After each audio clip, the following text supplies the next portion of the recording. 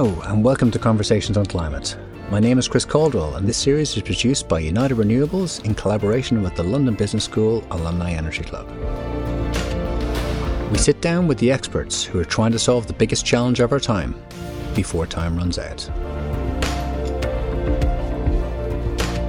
Today we're coming to you from the Yale School of Management, where we're speaking to Professor Zoe Chance. Zoe is one of the world's leading experts on influence and persuasion. In fact, Zoe's Mastering Influence and Persuasion class is the most sought after elective on the Yale MBA program, and for very good reason. She holds a doctorate from Harvard and has been featured in the New York Times, the Wall Street Journal, The Economist, Harvard Business Review, Scientific America, and the Journal of American Psychology. She speaks on television around the world, and her framework for behavioral change is the foundation for Google's global food policy. But what makes Zoe really stand out is her depth of knowledge and passion for climate, her understanding of the human challenges in relation to the energy transition, and her dedication to climate philanthropy. It was an absolutely fantastic conversation, and I hope that you enjoy it. Around 80% of people who listen to this podcast haven't hit the follow button. If I could ask you for a small favour, if you do enjoy our conversations, please do hit that follow button on your app. It would help us in the show more than I could possibly say. Thank you, and enjoy the conversation. Zoe, thank you so much for coming in and speaking to us today, and thank you so much for hosting me at this wonderful venue in your home school of Yale. I'm delighted to talk with you. Thank you. And really happy that you came to Yale to be part of the programming on climate that we're working on here. So, honor for us. Okay. Thank you so much. You're too kind. Well, your background is not exactly typical for in academia. You come from acting, producing, brand manager for Mattel, and now you're one of the world's leading voices in influence. Could you describe your path up to this point, and is there some kind of unifying theory that brought you to here? Like any normal person, I'm just kind of making decisions from day to day, but then you can try to make sense of it and pretend that you had a plan all along, which of course I didn't. But a couple of pivotal things for me were growing up as a kid. My family was poor, grew up with a single mom, had 2 jobs, we're living in a 1-bedroom apartment. My sister and I share the bedroom.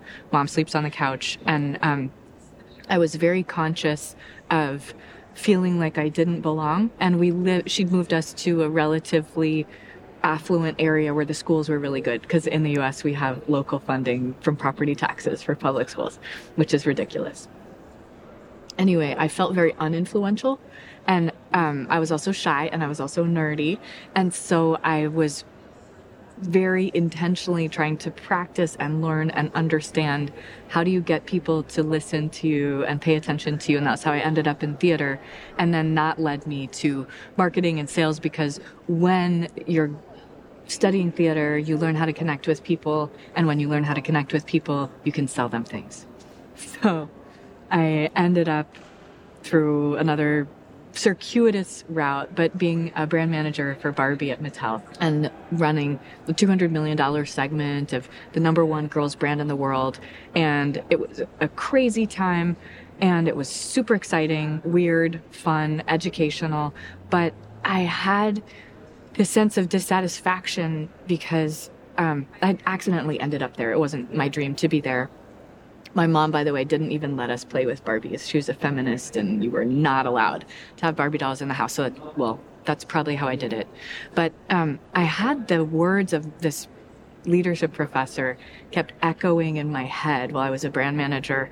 And this was Morgan McCall, my leadership professor when I was an MBA student at USC. And he said, choose a career that you would sacrifice your life for, because you will. And I'm sitting there selling Barbie dolls. We're selling 2 of them a second. And I'm asking, what would it look like to be really successful? Are we selling 3 Barbie dolls a second? Girls in the US were receiving 5 in a year. These petroleum products, they, end up chopping off their hair, taking off their clothes. You can never get them back on again. And then they just go to a landfill. So when I had that frame of, I'm going to sacrifice my life for this, I couldn't stay in that career, and I decided to join academia to research and teach and try to help people make better decisions and try to help people understand influence as I was learning about it myself. And was there a moment in your career up until the point of going back into academia which particularly stands out to you as where you understood the power of influence and the importance of influence and why you therefore wanted to go into that as your particular field of study? There are probably a lot of points, but one that comes to mind I'm embarrassed to share because of your accent, which is that when I was working at Mattel, there was this other woman who was in a similar role to mine who was very successful, and she was super charismatic, and she was a great presenter, and she had a British, not an Irish, but a British accent. And we thought, the rest of us thought she was just not smart at all and not good at her job at all. But she was an incredible presenter, and senior management loved her, and she was getting promoted. And I would have paid a lot of money to have a British accent.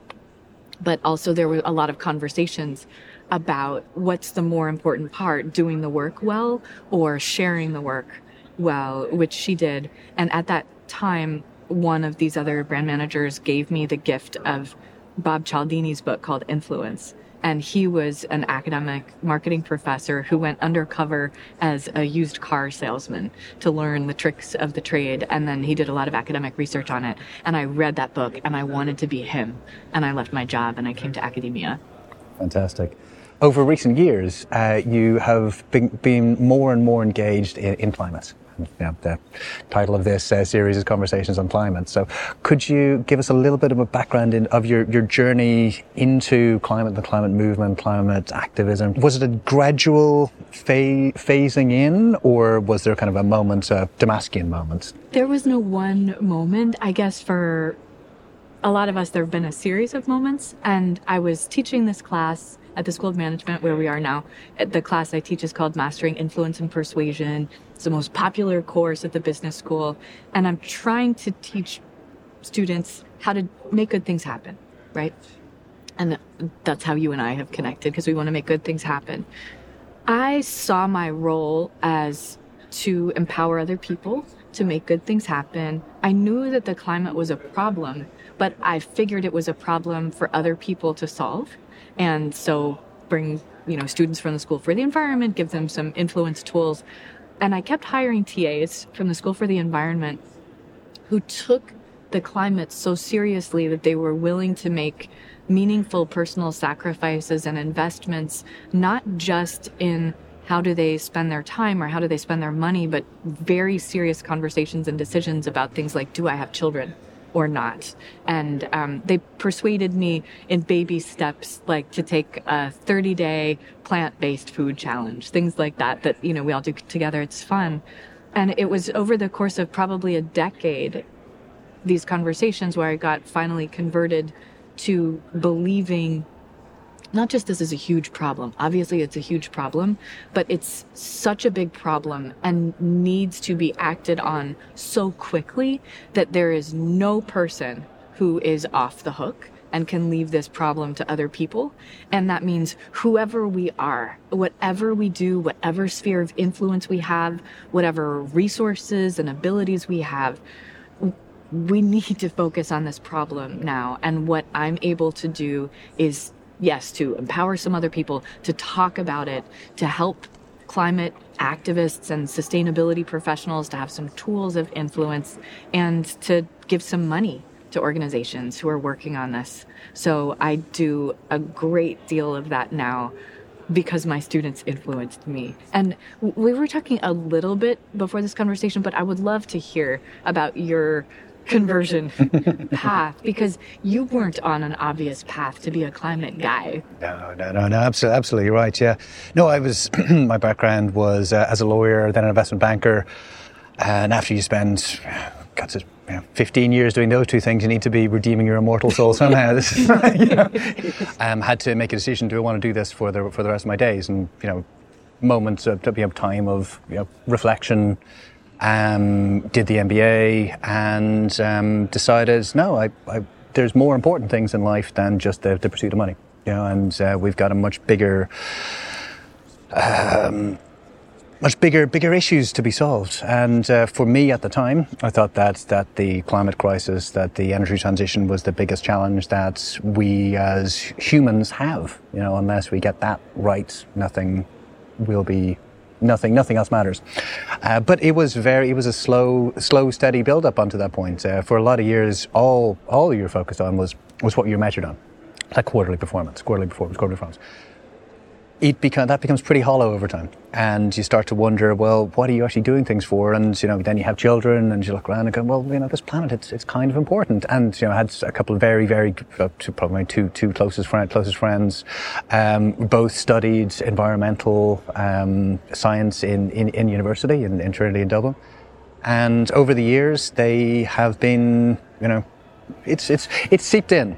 Simon, Mark, it's seeped in. It works. For each of us, it was conversations about climate exactly. that had us end up being here today, having a conversation about climate. Exactly. About climate. It's kind of like, at least my understanding of religious conversions, that it doesn't happen that someone converts to a new belief or a new religion in one conversation, but a series of conversations. If there's going to be any hope of conversion, that it's just drop by drop. I feel like I talk to a lot of activists and business people who are passionate about the climate, who are frustrated at how little impact they feel they're having in these conversations. And I wish they could talk to more people like us to tell them, you're having an impact, you're just not seeing it. And conversion is a group effort. Yeah, no, absolutely, yeah. There are tipping points in ecology, there's tipping points in life, there's tipping points in humans, and slowly but surely people kind of get brought along a path, and then suddenly, oh, I get it.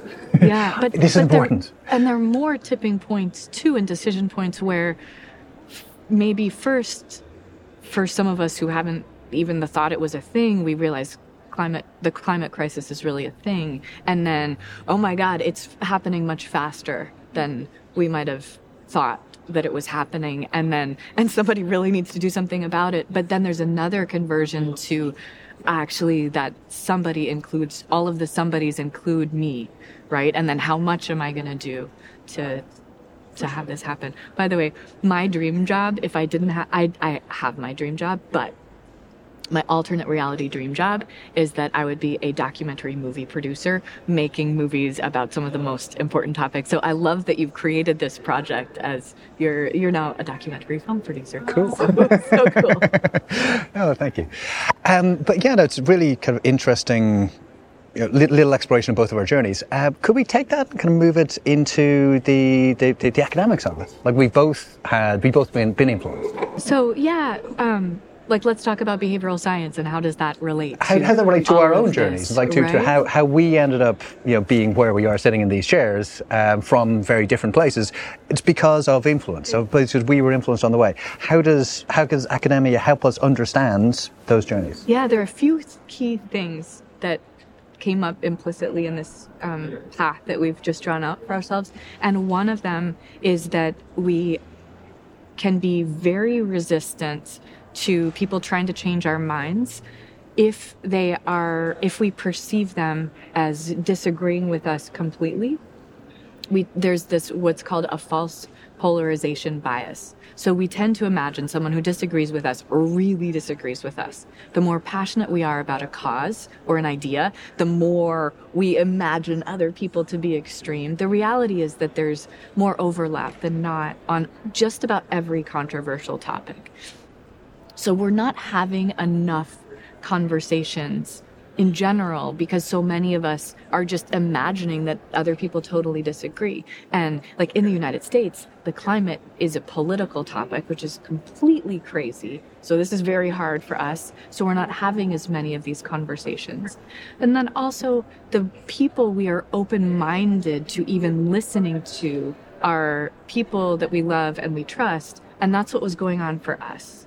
So it's not just that random people were knocking on your door and saying, hey, Chris, let us tell you about the climate. But these two people you really care about, you're close friends with, who are having these conversations with you over time. And for me, too, my TAs, especially and my students, who I love, admire, and I listened to them about other topics, were open-minded to listening to people about these topics too. And this is why Katherine Hayhoe's book has been very successful to help spark conversations about climate. So when we're talking about influence, people often think about sales and marketing and transactional, negotiations where you're trying to get something from somebody and it's an arm's length transaction, right?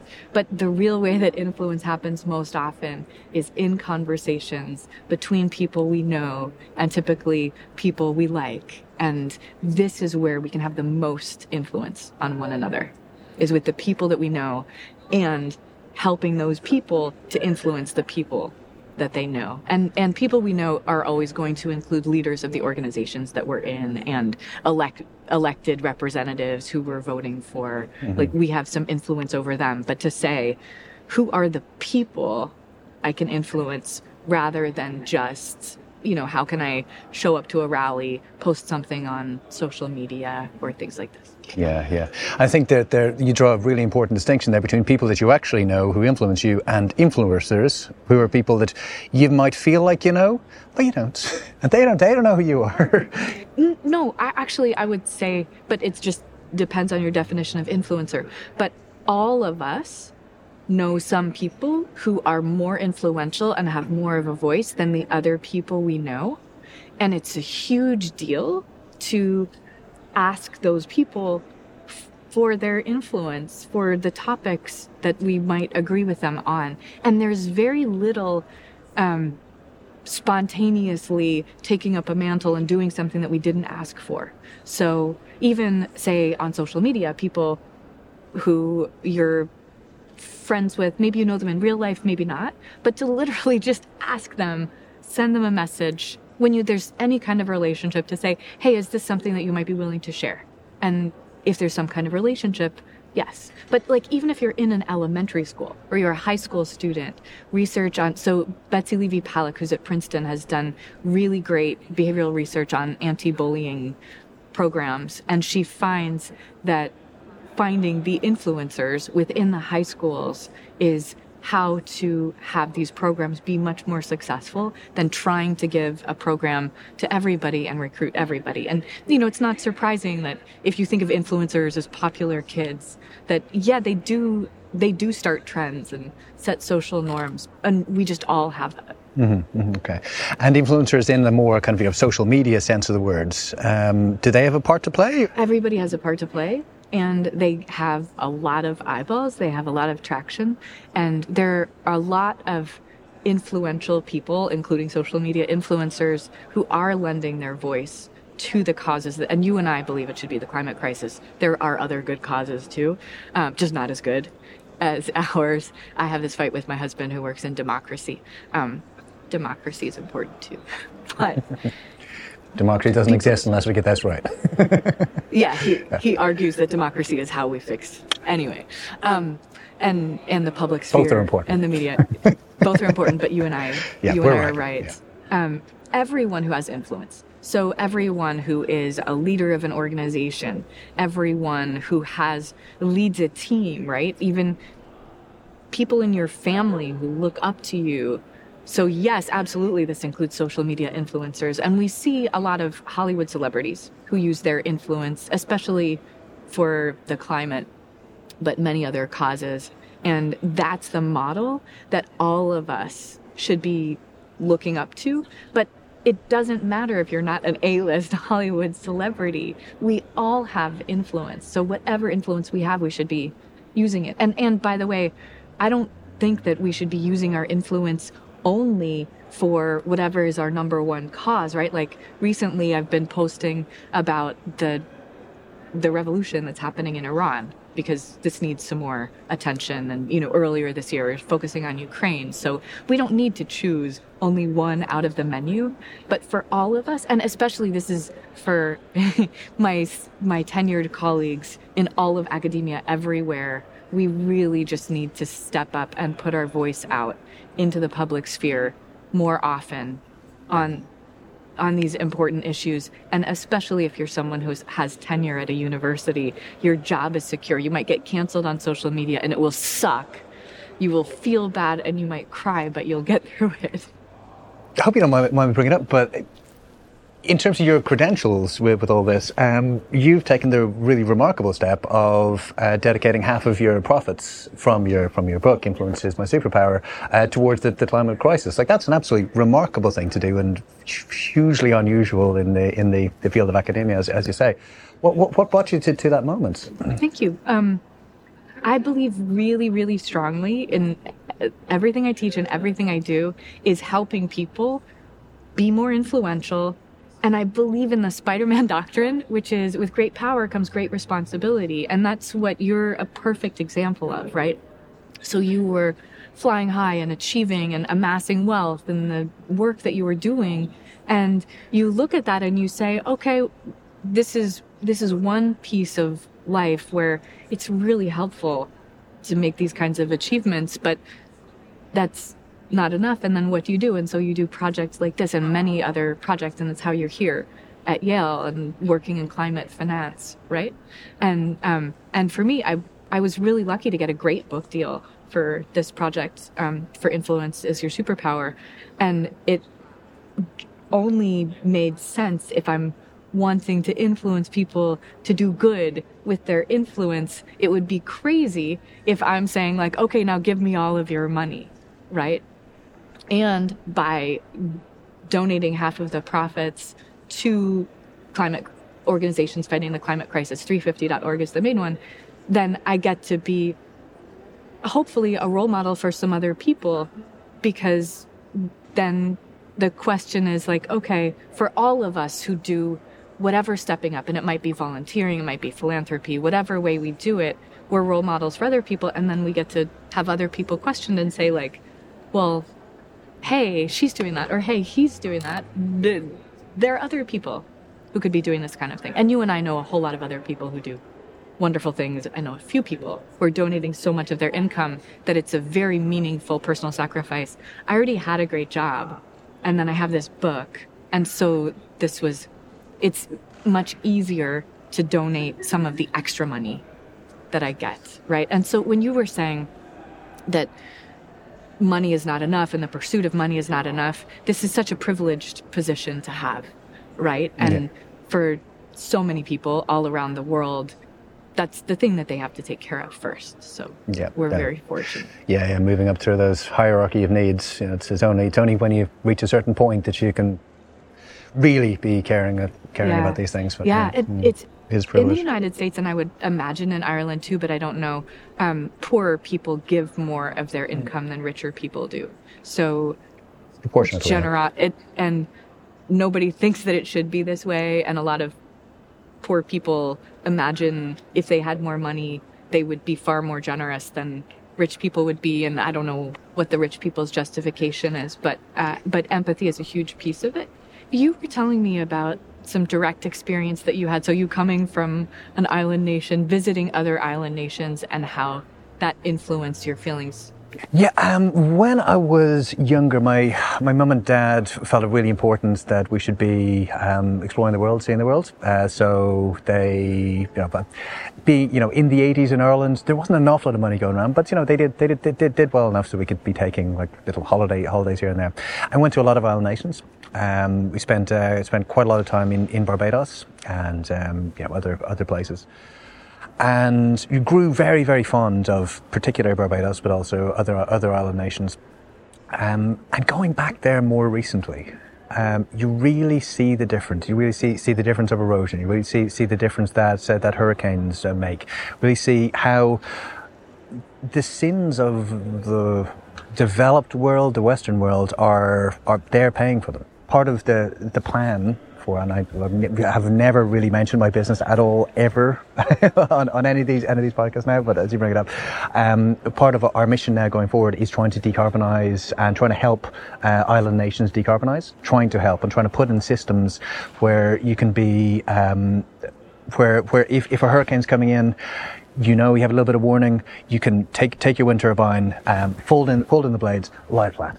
and just buckle it down. Little things like that. These are the types of projects we're trying to get progressively into. And what you're talking about this direct experience that you had, and now we call it maybe lived experience. This is so important for people who are trying to influence other human beings. That if we can help them have a direct experience, there's just no substitute for that. I was talking to Vincent Stanley, who's Patagonia's chief storyteller. And he was talking about when at Patagonia, there was a decision being made where people were arguing about whether to change from some particular heavy chemical toxic kind of ingredient to some less toxic kind of ingredient that cost a lot more money. And there's not a right answer. It's a gray area, right? How much do we spend on what? And what they did was took the people who were making the decision and fighting about it, piled them into a bus, drove them to the chemical plant that was producing this chemical. It was in Ohio, and they didn't even need to get out of the bus. The stench was so terrible that it came in through the closed windows of the bus, and they just said, the people who were arguing against it were like, okay, done, fine. We will change, we'll pay for the non-toxic ingredient. And it's not that intellectually they couldn't understand the problems, but there's just no substitute for you being there, seeing with your eyes the change that happens, talking to the people. We can do more of this. Things like films, even at least listening to other people who've had direct experience, very, very helpful. And I hope we can give each other more of this too. That's a great message. I think the whole sphere of influence has, and even power, has been getting a bad rap recently. And maybe it's always had a bad rap, but it feels like it's probably since Machiavelli. yeah, it feels like it's been having a particularly bad rap over recent years. And for people are less interested in the pursuit of power because the people that are powerful may not be people that they necessarily want to be emulating or they admire. Why would you say that it's important? Like you obviously are saying that power, if you can empower people to do good, that's what you want to do. But how would you argue to people who say, well, no, people shouldn't be trying to get power at all because power corrupts, and absolute power corrupts absolutely. So let's just leave it all behind. Certainly, nobody should have absolute power. Yeah, we can agree. Probably all of us on that. And a couple of people might disagree. The people who are striving for the absolute power. Okay, all right. And there is some basis in that fear that people have, where there's plenty of research on power and how even not just powerful people, but when you induce a feeling of power, in many cases that actually reduces empathy. So it's not a small thing to say, let's empower everybody. And it's not that we are necessarily going to be as good as we think that we are when we have more power. But what happens if we are not pursuing power and influence, studying how these things happen and learning to be more influential and having more power, is that we just leave the world in the hands of the power-hungry people, like those dictators and oligarchs and billionaires. And they have no qualms about studying influence and figuring out what does it take to have power. So there's nothing that says power is good or bad. It's like electricity, power a school, or an electric chair. Fair we enough. Decide what we do with it. And taking the people who are very good at using power and influence, the powerful, the billionaires, the oligarchs, and comparing that to those of us who are in the climate, the climate game, the climate's trying to persuade within the realms of the climate crisis. How do you compare us and them? It seems to me they're better at it. And scientists are the worst, right? So the people I find who are, I shouldn't say the least influential, but the most wrong-headed and reluctant about influence tend to be people who are smart and kind. And those of us who are smart and kind people trying to persuade other smart and kind people, we just completely misunderstand how influence works. And I've been one of those people in my past where when I was working at Mattel and I would do a mountain of analysis and think that, here, I've got the facts. Obviously, you senior managers will make the best decision, and I know what that is, so here's all the information you need. And then there's my rival who's just up there giving a lovely presentation, and she's great sense of humor and funny jokes and accent and all that, and they're like, oh yeah, we'll go with her. Forget about the analysis that you did, Zoe. We think people are making decisions far more rationally and objectively than they are. And there's this process where with every perception and every judgment and every decision that we make, we have these immediate gut reactions and snap judgments that have to be either overridden or, in many cases, justified by the conscious part of our mind that's trying to be rational and deliberative. And when we don't understand that this is how influence works, we neglect that visceral gut reaction, our emotions that color the facts that we choose to pay attention to and the facts that we choose to act upon. So what we see as faculties of reason are far more often rationalization. I love the way that you can describe this as, you know, the gator and the judge, like you're the different way. Actually, talking about making snap decisions. Well, that's the gator. Talking about deliberating. Well, that's the judge.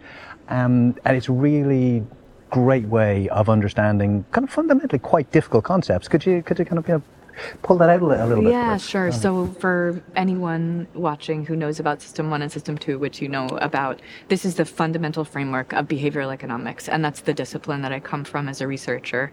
And it's not a coincidence. It's that when I learned about behavioral economics, interested in persuasion and influence, this is the thing that's the best predictor of people's behavior when you're trying to influence them. The gator part, System 1, is unconscious. For the most part, it's intuitive, automatic. We don't notice that process going on, even though this is what drives the vast majority of all of our decisions and behavior. And you could think of it like an alligator that's lurking below the surface of the water, constantly scanning for opportunities and threats. But the reason that I chose the analogy of the gator is because gators are super, super lazy.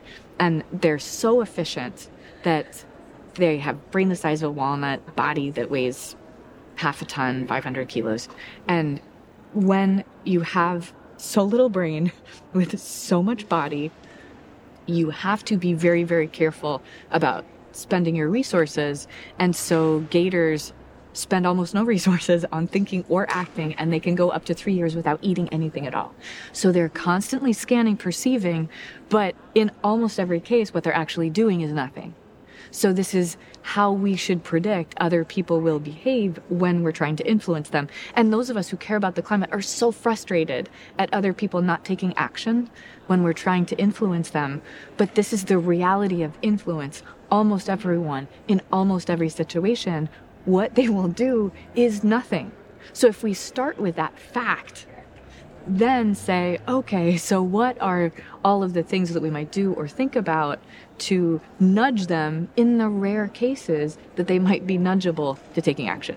And then the judge part is that conscious, slow, deliberative, effortful piece that this is maybe 5% of what's going on in our minds to determine our decisions and behavior. That's the part that cares about the facts, the analysis, the information. But how it interprets those depends on the earlier judgments of the gator. So, of course, we need science. Of course, we need analyses. Of course, we need facts. It's just that that's the second stage instead of the first stage. For sure. But we're dealing with a massive emergency that does take effort. There's no way of avoiding effort. Yeah. Everyone, everything. Yeah. So there's the kind of two kind of points that run out, which maybe we could dig into. One is if you are afraid, your gator brain will tend to kick in, and you'll bring out your inner reptilian, and you'll be so that's threat detection is its number one job. Yeah, and if you're the gator, you're not going to do anything about it. Because this part is really important. That about influence, when people are thinking like, well, sometimes fear tactics work and sometimes fear tactics don't work. And what fear tactics do really well is encourage inaction. What fear tactics don't do well is encourage action. So actually, the fear of the climate crisis may be part of what's responsible for inaction. So the dominant response to a threat, people talk about fight or flight, the dominant response is freeze. And this is true biologically when we're talking about physical threats, and it's true for people when we feel threatened. When, we fight back, backlash, yes, sometimes we'll fight back, but typically what we do more often than not is we just ignore and focus on all of the other problems and crisis. And this one is so existential that, ironically, it's really easy to try to hide from it. Yeah, it's existential, but it's slow moving and it's macro. So what can I do? That's easier just to swim past it. And not enough of us have the personal experience that you've had. See. Yeah. And as you say with the gator, you could be throwing hunks of meat at them, and that's just right there in front of them. They're not going to eat it. They're just going to swim past it because it's too much effort. Like the fear will just encourage you to swim past it. It's too much effort. Yeah, and with the climate crisis, even for someone like me, so I'm not a climate professional, right? I just really care about it a lot. And I don't know what the best actions are. I don't, for people in general. I have some idea for me. What I can do is help people, influence people who can make powerful decisions and change policies and things like that. But, and I can, give some money. But as far as what the policies should be, or as far as what the behaviors should be that we're encouraging people to do, as a behavioral scientist, I feel like, I have all of these ways to get to the place that you want to go, but I need to know the place that you want to go. I need to know the right place. What is the right policy? What is the right decision? And we're just fracturing people's attention. So the fracturing of attention is also a big piece of how it's easy to be not taking action. Yeah. Can I ask you about this? Because you've thought about this a lot. What do you think is the number one policy that needs to be changed? Wow, that's a good question. If we're talking about the particular issue of carbon, I think the single biggest thing you could be doing is having a price on carbon, be it a tax, be it whatever mechanism that you have, cap and trade, whatever. But that's a very limited scope, and it'll be a very effective tool against one part of the problem. But it's a multifaceted problem, so it's very, very hard to kind of say, well, if there's one thing you could change, but if we need to fight carbon, people need to be properly paying for the cost of the damage they're making to the environment, and the only way of doing that is to have a price on carbon. Take the money that's then raised from that and put it back into mitigation, into carbon capture and storage, into whatever, to try and fight that particular part of the climate action. And what I would love to do is help empower people with the tools, strategies, science that they need to do things like change policies. But it's also very complicated that it feels for a lot of us like we need to become experts in the science and we need to become experts in the policy. And it takes a lot of time and expertise. And even when you are, there's still lots of fighting and there's not agreement about how to do this. So, and it needs to happen so quickly. So I believe that we can all benefit if we rally around 2 or 3 things and we just focus on these 2 or 3 things for now. And there's going to be something wrong with all of the ideas, right? And like you say, like people push back against you. Okay, fine. But let's just take one. And research on social movements has found that a prerequisite requirement for a social movement to be successful is consistent messaging. And we don't have that with the climate crisis. We just don't have an agreement about what does it take? Yeah, and if it was trying to make a kind of one unifying argument, it wouldn't be on the carbon tax, because that people would just be fighting back. That was a magic wand thing. Unifying message. I would want to give you that magic wand myself. Unifying message would be around renewables. No one can argue against renewables anymore. It's just that argument is done. It's over. That's if we want to get behind one thing, let's build as many wind turbines, as many solar panels, as possible. Get them all up there. Overload the system. Get more in the system than you need to. You've got some redundancy in there. Okay, let's do it. Renewables, everybody. Renewables, let's do it. Yeah. Sorry to keep going, but because we're talking about influence and we're having this conversation and we want other people to have conversations about climate change, part of the challenge is, let's say, renewables.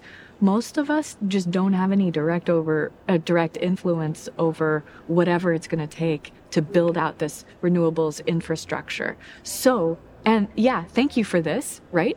It's easy to feel like, okay, well, people need to solve that. So what should people like us and our friends and everybody listening, what should we be doing about the transition to renewable energy? The single greatest thing you can do is talk to your local representative, talk to your politicians, get them to be allowing the planning laws to be promoting renewables. Not like there's a lot of really good, really well-intentioned planning regulations out there which say you can't build tall vertical structures in countrysides for really good reasons. You don't want skyscrapers in the middle of rural areas. You don't. But wind turbines are fundamentally different. Oh wow! So if you can have the assumption that yes, wind turbines are good, so you need a really good reason to not have them. For example, birds or bats or whatever else. But you need to have a good reason to turn them down. That's absolutely fine. But you need to come with the starting principle that these are good. Some parts of West Scotland is a really good example of from there being no renewables, they came and said no. You need to be arguing really strongly as to why this isn't here. And if you don't come up with that, it's getting built.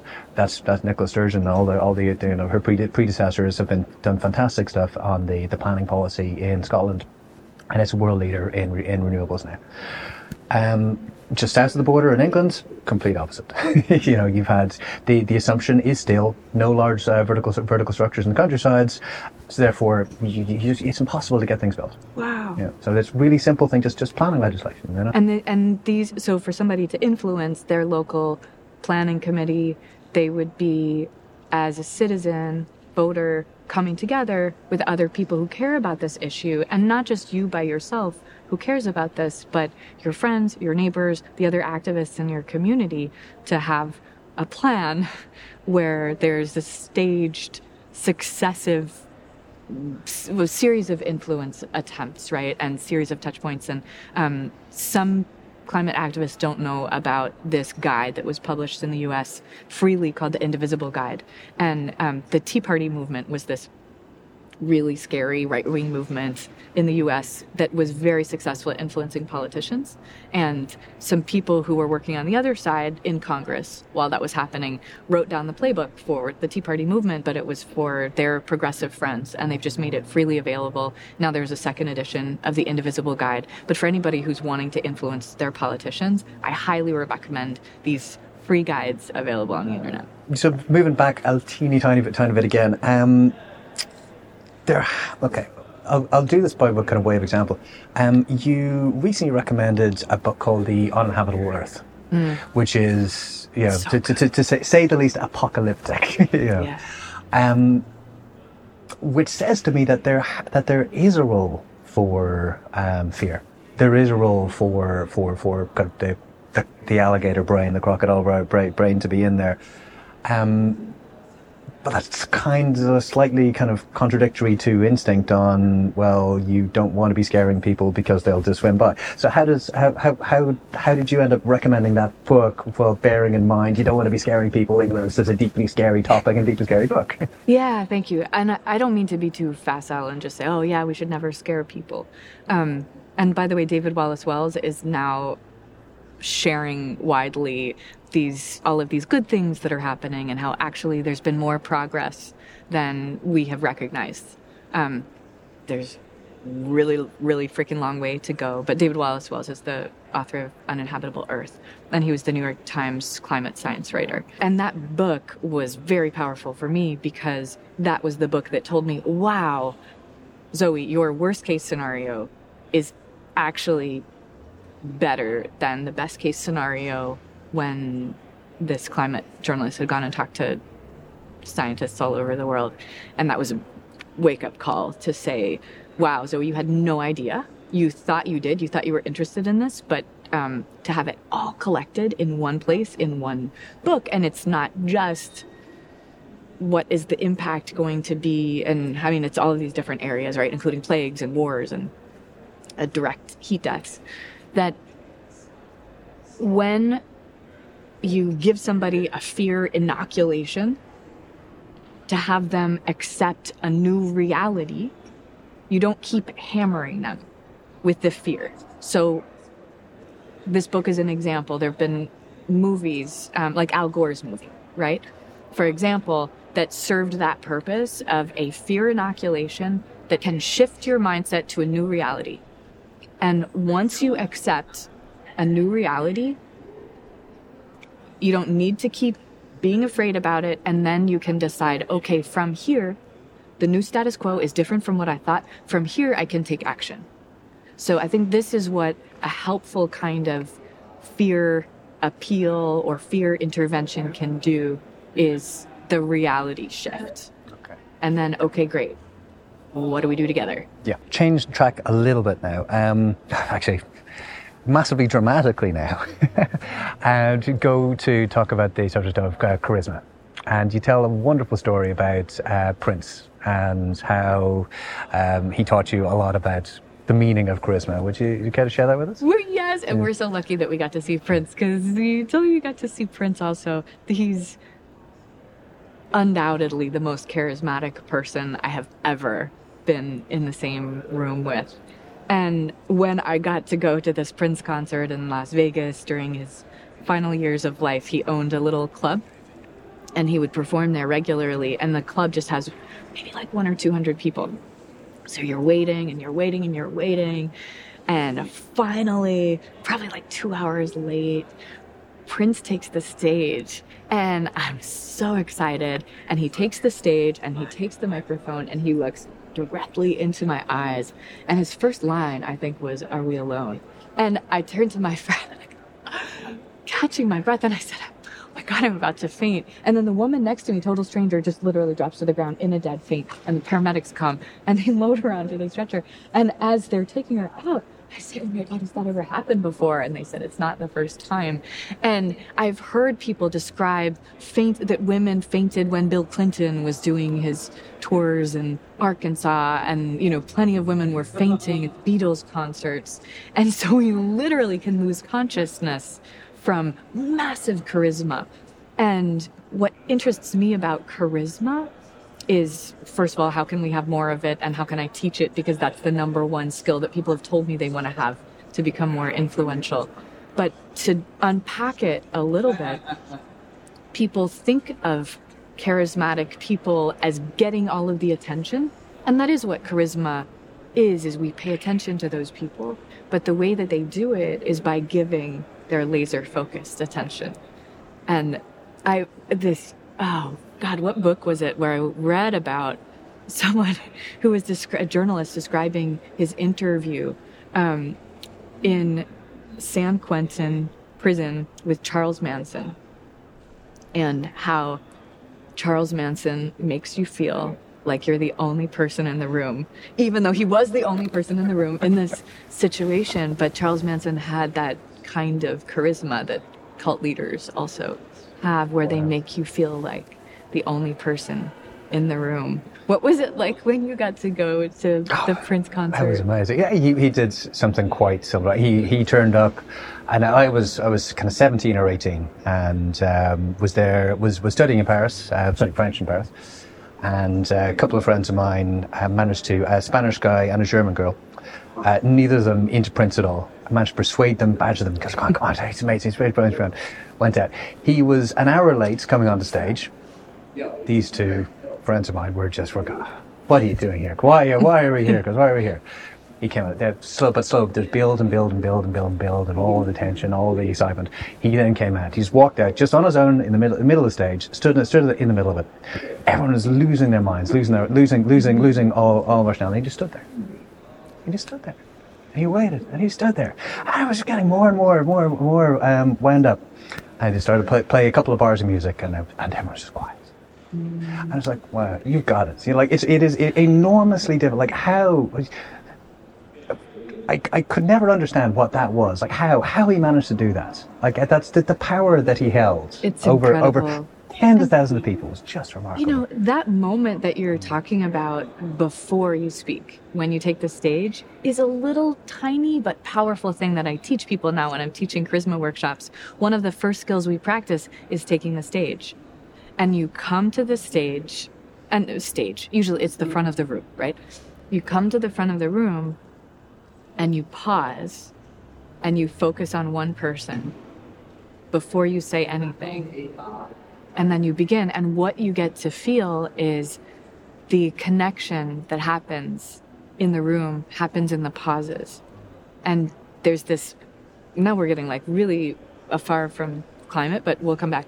And of course, being more charismatic can help all of us deliver our messages better, right? Which is probably why you're interested in the topic. There's a time warp between the stage and the audience. And time feels like it passes faster on stage than it does in the audience. So for speakers, and especially if you're nervous, it's easy to speed through.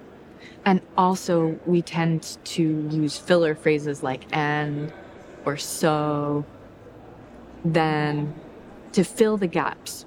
But the attention of the audience is always scrambling to catch up. They're a little bit behind. And when they catch up to us is in the pauses. And it's very powerful to do it at the beginning, before you start, just like Prince did.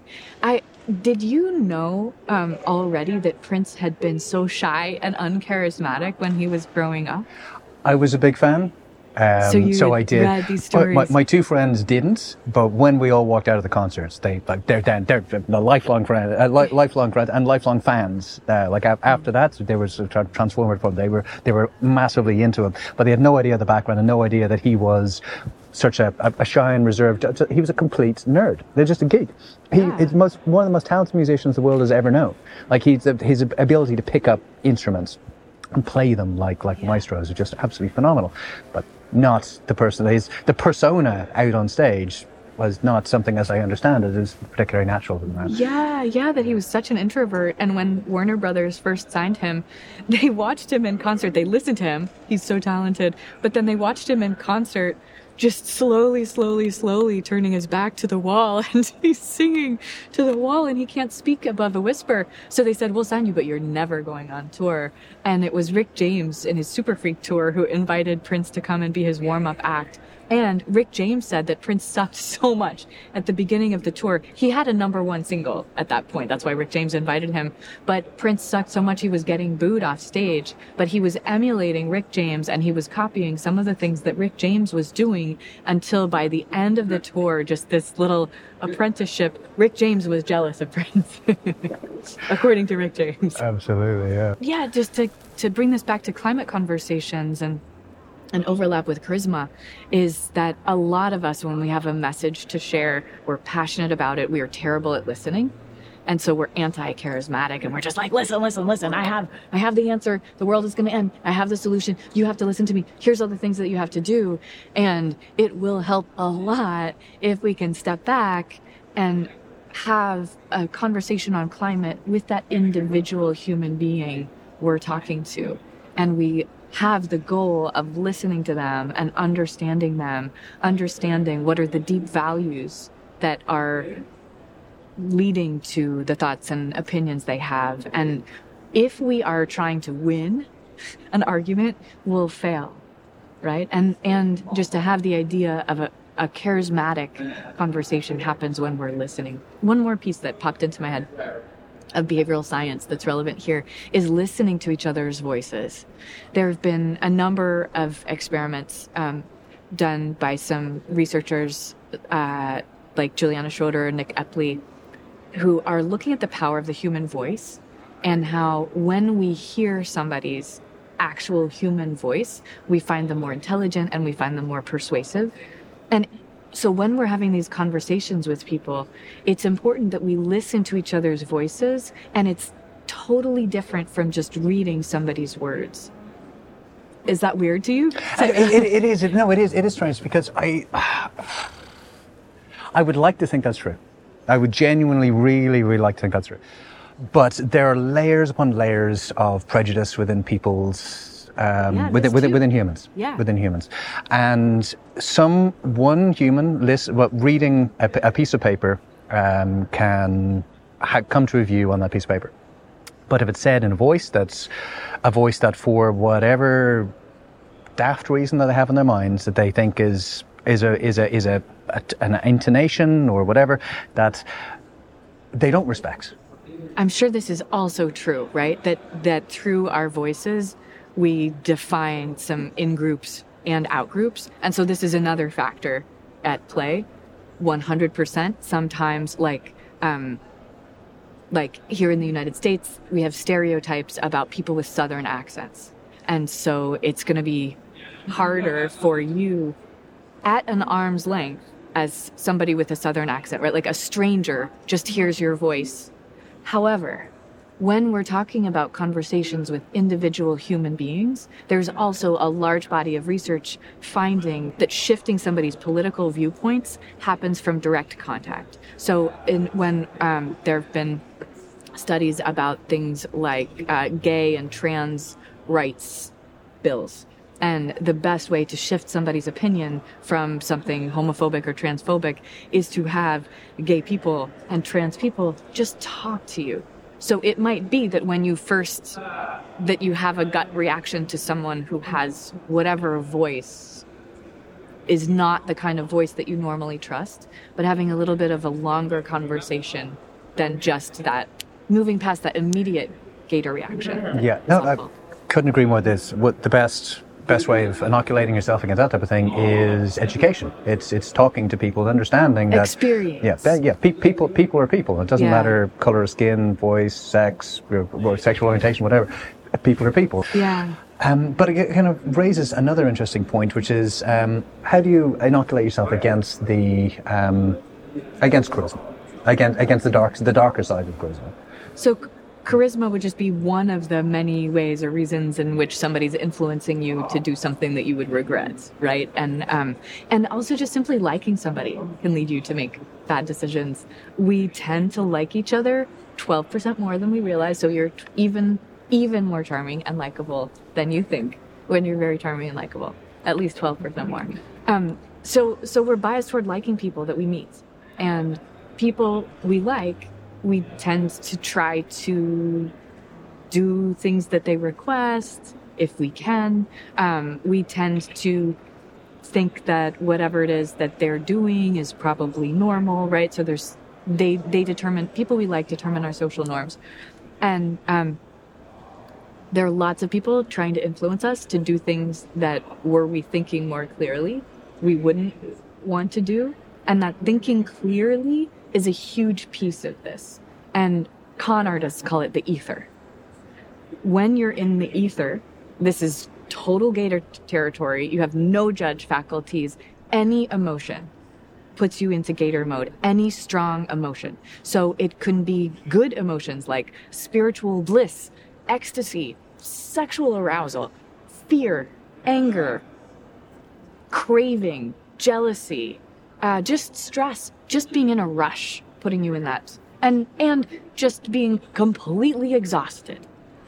All of these emotions take away the judge faculties. As you yourself, you can't control your gator decisions.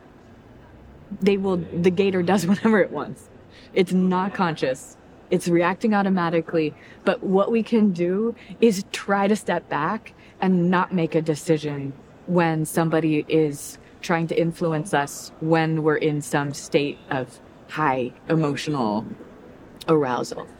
So sleeping on a big decision would be one example. But then when you're talking about the just horrible effects of massive social media campaigns and human beings and also bots and things like this, it is very, very hard to say, here's the strategy to fight against it, because we have billions of dollars trying to figure out how to pivot with any strategy that we have to fight this. Okay, whatever, however we respond to it, we're reacting, and then there's going to be the next wave of, like just it, for example, deep fake videos will be so hard for us to know how to process or resist, because we will have and phone calls from people we know, people we trust. We can be on Zoom with somebody we think we know who they are, or we trust them, and it turns out to not be them at all. So I know that's like extreme futurist kind of fear. Well, a key concept in your work is, again, going back to our gator brain or lizard brains, whatever, is the concept of ease, and how we need to be making things easy for people to change their behaviors. If it's difficult, they're not going to do it. But we also have the problem in the climate world of so much of the way we live our life does need to change if we're going to be, fighting this climate emergency. How do those things tally up? Like, how can we be persuading people to make big changes?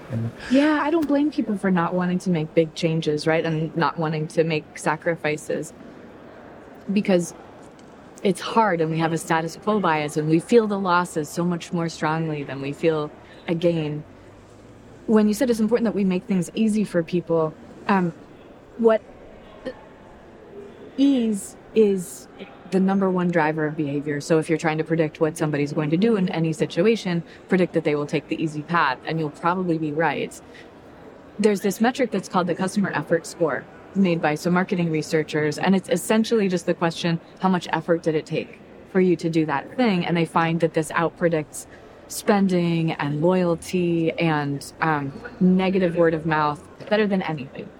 And so it doesn't matter how good the outcome was, how happy you were with the outcome. If it was a pain in the ass, you're going to complain to your friends. And if it was easy, you're just going to let it go. And what the customer effort score is measuring, though, is not actual effort, it's perceived effort. So what we can do when we're trying to influence someone to change their behaviors is help make it feel easier for them. And there are all kinds of ways that we can help make it feel easier. But even things like codifying one behavior or giving it a name, having people be able to have conversations more easily and talk about like the movement to have people eat less meat, when finally it's settled on the frame plant-based. This is not the most inspiring frame, but now there's a shared frame that's better than vegetarian, where it's about you as a person. Are you a good person or are you a bad person? That we can just say, like, hey, there's a plant-based item on the menu, right? And, do I want to have that plant-based thing? And there's no moralizing. So it feels easier for someone who eats meat to choose a plant-based meal or even lifestyle than to decide, are you going to be vegetarian? But there's nothing logistically or literally easier about these two meals because they're the same. And the idea being that a whole series of little changes adds up to something quite significant. Is it my concern is that we need to be making very large changes, we do. Fundamental changes, and meat-free Mondays, or meat-free month, or recycling isn't going to get us there.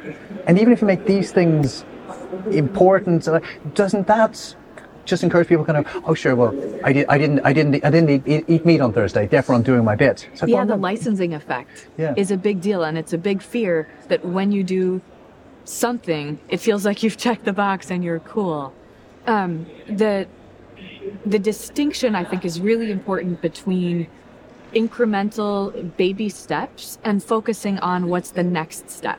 And what an influence mistake that a lot of people make, especially people like activists who care about movements, including the climate, is, okay, we need to save the world. And we need to try to influence people to care about saving the world. But what they need to know is, what is the step that I need to take? And it will feel easier if we give people, this is the next step.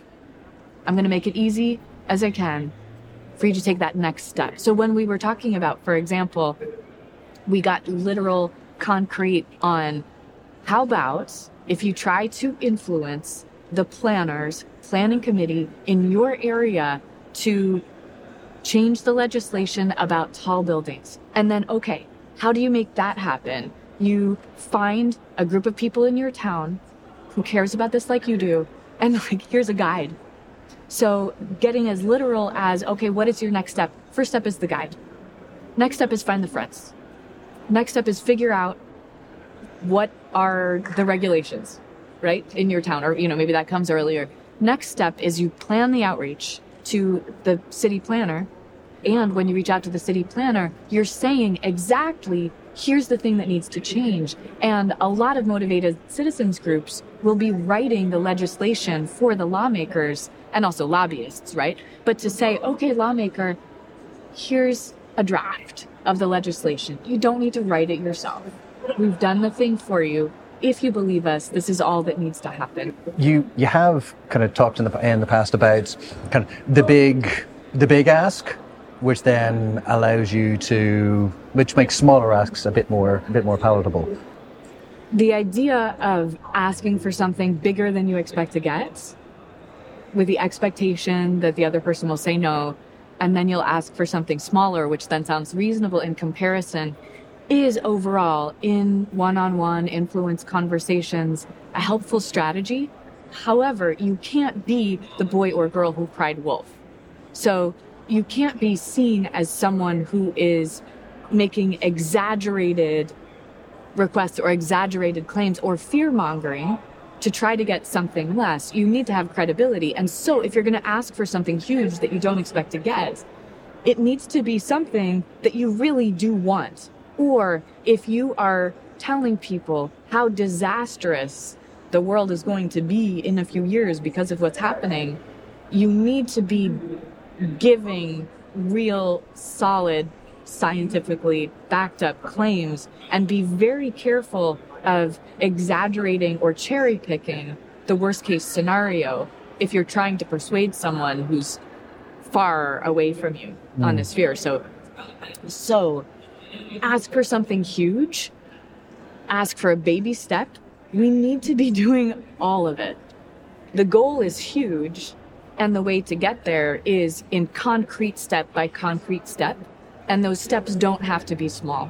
Yeah. Sometimes individuals will be motivated by being asked to step up in a meaningful way, making a significant investment or sacrifice. And there's beauty in that too, and motivation. Yeah, I think we understand the science. We understand, we have a pretty good idea that things are going to be bad. We just don't know exactly how bad. And we've got a pretty good idea about how we can be going about trying to mitigate these problems. When you say a pretty good idea, though, we have 9 million pretty good ideas. Yeah. Which is it's a problem. But we do know action needs to be taken. We do know what type of actions will help. But without doubt, there's a whole bunch of things we can be doing that will help.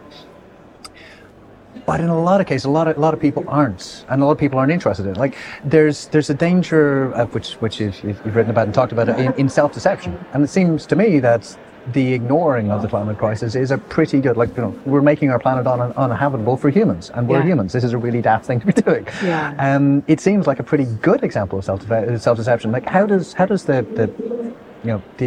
academia, how does the scholarly works help us to kind of get through that and understand why we would be deceiving ourselves in that way? Our children can no longer live here unless we do something about it. Self-deception, and at the very least denial, is certainly pervasive in this area. And I've done some research on self-deception, and some of that includes finding that it's very difficult to strip people of their self-deception, and it's really easy to send them back to self-deception even once they had their vision unclouded. That's depressing. What I would say, though, is people who care about the climate are currently wasting a great deal of energy trying to persuade the unbelievers when we should be persuading each other to take action. What we need now is actions. And there's so many of us who are believers, but we're not yet actors. Or we are actors, but not to the degree that we could be or we should be. This is the low-hanging fruit. The people who are non-believers, in denial or naysayers, flat or whatever they are, those people will take so much effort to mobilize. It may never happen by any attempts at persuasion. It's possible that it will only happen by their direct experience with a crisis. I hope that is not true. But we have all of this latent energy and talent that's not being put to use by people who are willing. So I believe, first and foremost, motivate the willing, mobilize the willing. And when we have the willing all going, then we focus on the harder task of sharing the truth with the people who aren't inclined to believe it. When we do that, we need a very different strategy that will include whatever we can do that's as close to direct experience as some of us are having right now. And do you think that that's so much time and energy has been put into trying to persuade essentially the unpersuadable? You think that that's part of the fatigue within the the climate movement? Absolutely, it's demotivating and it's frustrating, and we're getting in arguments and nobody's listening to each other because there are people on the other side trying to persuade us, right? So they don't want to be persuaded, they want to persuade us, and then we're trying to resist that. But what we can do more effectively than just trying to persuade everybody that this is a crisis and we all need to act is thinking about key people we know or key influencers within the community of unbelievers or people we know are in denial, and have a strategy for influencing those people. Like whoever this person is for you in your country or community or your organization that a group of people wants to be persuading, how about if you bring that person to Greenland? And this is what happened for a couple of U.S. journalists recently and one of them was Bret Stephens, who's fairly conservative, goes to Greenland and sees what's happening and goes, oh my God, I was reading about this. And it doesn't have to be Greenland, but whatever the equivalent is, give a few influencers, including journalists, media people who will be influencing others, give them direct experience, and that will help. Frank Luntz is a Republican strategist. He's the best framer, at least in the United States. He's the one who's responsible for the shift in framing between global warming and climate change. This was politically motivated and funded by the Republican Party, and the guy who did it was Frank Luntz. He was persuaded to come to the other side, where now he's trying to help people who are working on the climate crisis, because he lives in Bel Air, Los Angeles, and a wildfire caused him and his family to have to evacuate their home, and they thought they might lose their home and die. And if this person can make the leap to the other side, but only through direct personal experience, that kind of change is possible for everybody, but it's not through just conversations and whatever kind of persuasion we're talking about. The framing of the conversation around climate it couldn't be more important. Like the changing from climate change to global warming, and now hopefully towards climate crisis, right. It's really important, because like crisis has got crises are really bad. You need to act. But it mightn't be the end. It mightn't be over. Crises. It does have that kind of implication that you can do something about it. Yes. Like you can react. Yes, so, if we act now, and that's a kind of example where it's a tiny intervention, small conversation that we can have with outsized impact, where we don't have to do any extra work. But when we're talking about climate with someone in an informal sort of way, and they say something about global warming or they say something about climate change, and we can just say, you probably wouldn't think about it, but when you use that phrase, it has the effect of making it seem like not such a big deal. And people like me have made a shift intentionally to call it a climate crisis because of exactly the reasons that you just shared. So if you're up for it, it will make a difference for other people if you're willing to call it a climate crisis. And this is so important for us at work and for leaders in organizations to decide this is what we're calling it in our organization. Yeah, no, absolutely agree. Yeah, and I've been calling climate crisis for the same reason for a while. Exactly. And talking about, and when I'm talking to people who you don't want to be spooking, you could be more talking about the energy transition, because that's it's something that is happening. It is inevitable. We're a part of it. It is transition. We're in train of it. Or the climate crisis. We're talking to other people. Never talk about global warming or anything. Yeah. Right. Yeah. And the framing, just like you said, of energy transition is so nice because it's also inclusive and everybody's part of it. So it's not saying, even if you're kicking and screaming, it's just, hey, here's this thing.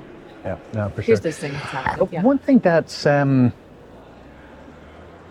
think, on the side of the people who talk about climate, there's a kind of softness and there's a kind of a vulnerability on the side of climate. Some of them not at all soft and vulnerable. There are a couple of angry people, for sure, and very effective angry people, and wonderful angry people as well. And some ineffective angry people. Any cause. But on the other side of the argument, there does tend to be a far more kind of, the strong man, the kind of brute strength, we'll get through, type of mentality. But maybe those are just the screechers on the other side, because the majority on the other side are in the just day-to-day life. Like, it's just not something I can worry about right now. Sure, but they don't tend to be the people who are doing the influencing, though. The people who are just getting on with life are just getting on with life. But the loudest voices on one side or the other, the loudest voices tend to be kind of the more, at least in my perception, the more kind of vulnerable. We need to look after the polar bears, on this side, and on the other side, it's more we need to look after ourselves. We look ourselves in the moment, because today is all that counts. Really, that type of attitudes. It's, again, massively oversimplifications of both. But I mean, it seems to me like the more influential voices on the other side are the greenwashing voices. Okay. Who are saying it's going to be okay, and we're doing things to mitigate, and look at us, we're recycling. Look at us, we built 2 wind turbines. To me, the danger is much more from those powerful voices who are saying it's going to be okay. They're not denying that there's a crisis, but they're minimizing the amount of effort that has to happen.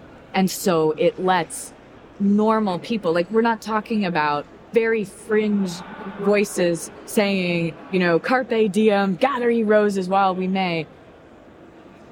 Yes, there are some of those people who are very, very vocal, but it's not that they're persuading any large swath of people to be in that kind of mindset, but there's a very large swath of people who imagine that we're going to be okay because it's not really as bad as people say, and because there are things that we're doing to mitigate it. So the more reasonable voices on the other side are the scarier, more powerful ones. Okay, fair enough. I guess what I was trying to kind of get towards is, if I might kind of quote yourself back to yourself. It says, a really, really beautiful line you wrote was, sometimes we succeed and sometimes our hearts break open. I guess that's a really, really lovely line. Could you unpack that a little bit? You seem to be talking about a subtle connection between success, failure, and feeling. That feeling, and when I wrote that in my book, this is in the last chapter, and I was just crying while I was writing the last chapter. And then when I read it in the audiobook, I was crying while I was reading it aloud, because there's this beauty and connection that we get to tap into, this deep, deep well of interconnection and empathy that we have as we work on something as big a problem as the climate crisis. And there are so many stumbles and failures along the way, but when we're in it together, we pick each other up. And it's not that we don't fall, but we pick each other up, we dust off our dirt, wipe off the blood, and we keep moving forward. And there's this idea that I feel really strongly about, that if we are not in that situation of failing sometimes, we definitely set our sights too low. And in the climate crisis, none of us knows exactly what it's going to take. We don't even know exactly what it's going to look like to succeed. Just that a lot of us know that it's taking way more than we're doing, and succeeding is going to take way longer than we want it to. So we don't need to plan for failure or hope for failure. There are all kinds of fails on that path. And I think we can have some empathy and some compassion for ourselves and for each other, where let's not hold ourselves up to some perfect standard. Like, look at 350.org, the organization that I'm supporting with some of the profits from my book. They took a stand when they named themselves 350, because that's the limit for the amount of carbon that we can have in the atmosphere and have things still be okay. We hadn't gotten there when they started their organization, and now we've far surpassed it. So there are conversations where people keep asking them, are you going to change the name of your organization? Is that a failure? No, it's a reality. There's nothing that's changed about the number 350. And this is still such an important marker. And there's failure and tears, bloodshed, death along the way of doing everything that we can to solve the climate crisis. And that's the reality, that once we can accept it, we move forward, and we do this in solidarity with each other. It takes all of us. Yeah, no, I agree. I know we talked about briefly before about failure and about recovering from failure. And if you do fail, how difficult it might be to be getting your credibility back, to be getting up and going again. I think it's really important that in this particular fight, in this particular battle, there's no doubt it's a fight. We have permission to fail. We have permission. Yeah. We aim high, and if you fall flat on your face, that's okay. You've tried, and you keep on. You just brush yourself off and go again. Unless you're failing, probably not trying hard enough. Yeah, you're not and framing is so important here. Not just saying here's the goal and we're going to reach it, but with all of the goals that we have. Here's the goal, here's how we're going to do the best that we can to get there. And communication about, like, say, the Paris Accords, right? The big failure. So what if the conversation around this had been, here's what we agree needs to happen. Here's what we agree needs to happen if we have the possibility of getting there. And a real conversation about how likely is it that we get there. We don't know. This is the goal, right? We think that there's only a 20% chance that we can make it. But here's how we can do everything possible to be in the 20% instead of the 80%. Oh, you didn't get there. Well, that was to be expected. But actually, an interesting. So I mentioned him a little earlier on before cameras started rolling. But J.P. Benoit, kind of the wonderful economics professor, way he was framing the conversation was, if you're talking to people who mightn't be believers, what he suggested was, well, even if they believe that there's a 10% chance or a 12% chance of there being a catastrophic failure, isn't that enough? Like, if it's such a bad outcome, shouldn't you be trying to do everything you can to try and avoid even a small chance of a bad outcome? Because if it happens, it is so bad. You should be trying to move ahead and do it. You've talked quite a lot about getting out of the kind of the solo hero, mentality, and moving towards kind of armies of angels, and how we need to be, getting, in this together, and how only an army of angels can be solving these big existential problems that we have. Would you have a rallying cry for for people who might be listening and might be willing to become a part of that army of angels? The army of angels is collective action, right? And to invite an individual we know to do something with us together is one of the most powerful things that we can do. And this is where involvement in going to rallies can really, really help. So a lot of people don't go to protests because they feel like it doesn't do anything. It's not influencing politicians. It's not change. It's just all of these people showing up and feeling like they're taking action. But bringing someone with you to a direct action shows yourself that you care deeply enough to take your time and your energy and bring this person, and it gives this other person a direct experience of being with and talking to other people who care deeply enough about this issue to take action. So what I would say, just for each person, if you don't know exactly what your next step is, show up to a direct action and don't be alone. Bring somebody with you. Brilliant, brilliant, brilliant. And just as a final message, if you're speaking to someone who might be thinking of entering into the field of, of persuasion, or entering into the field of, with a climate bent, could you say, like, why should the student of tomorrow pursue this? Like, why influence, and particularly influencing it with a climate bent? Influence is what is going to change the world, solve the climate crisis. Influence is what makes almost anything important happen. It's not like you have to focus your whole entire life and career on studying influence. It's whatever it is that you want to make, whatever change you make in the world, even just whatever difference you want to make for your own self, your family, your community, your organization. And influence is the way that you get there. So there is no other way. There's no other way. And I'm excited to be able to help interest and inspire some people to be a little bit more mindful about studying and learning about influence, to practice it so that we're not, like we said at the beginning, leaving influence in the hands of the power hungry. Amazing. Zoe, thank you so much. That was an absolutely wonderful conversation. Hugely appreciated. Thank you so much, Chris.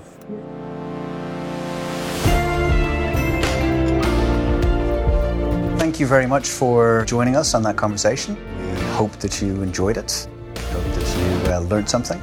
If you did enjoy it, please feel free to leave a 5-star review and to subscribe to any of our channels, and we'll be sure to keep you updated on future productions.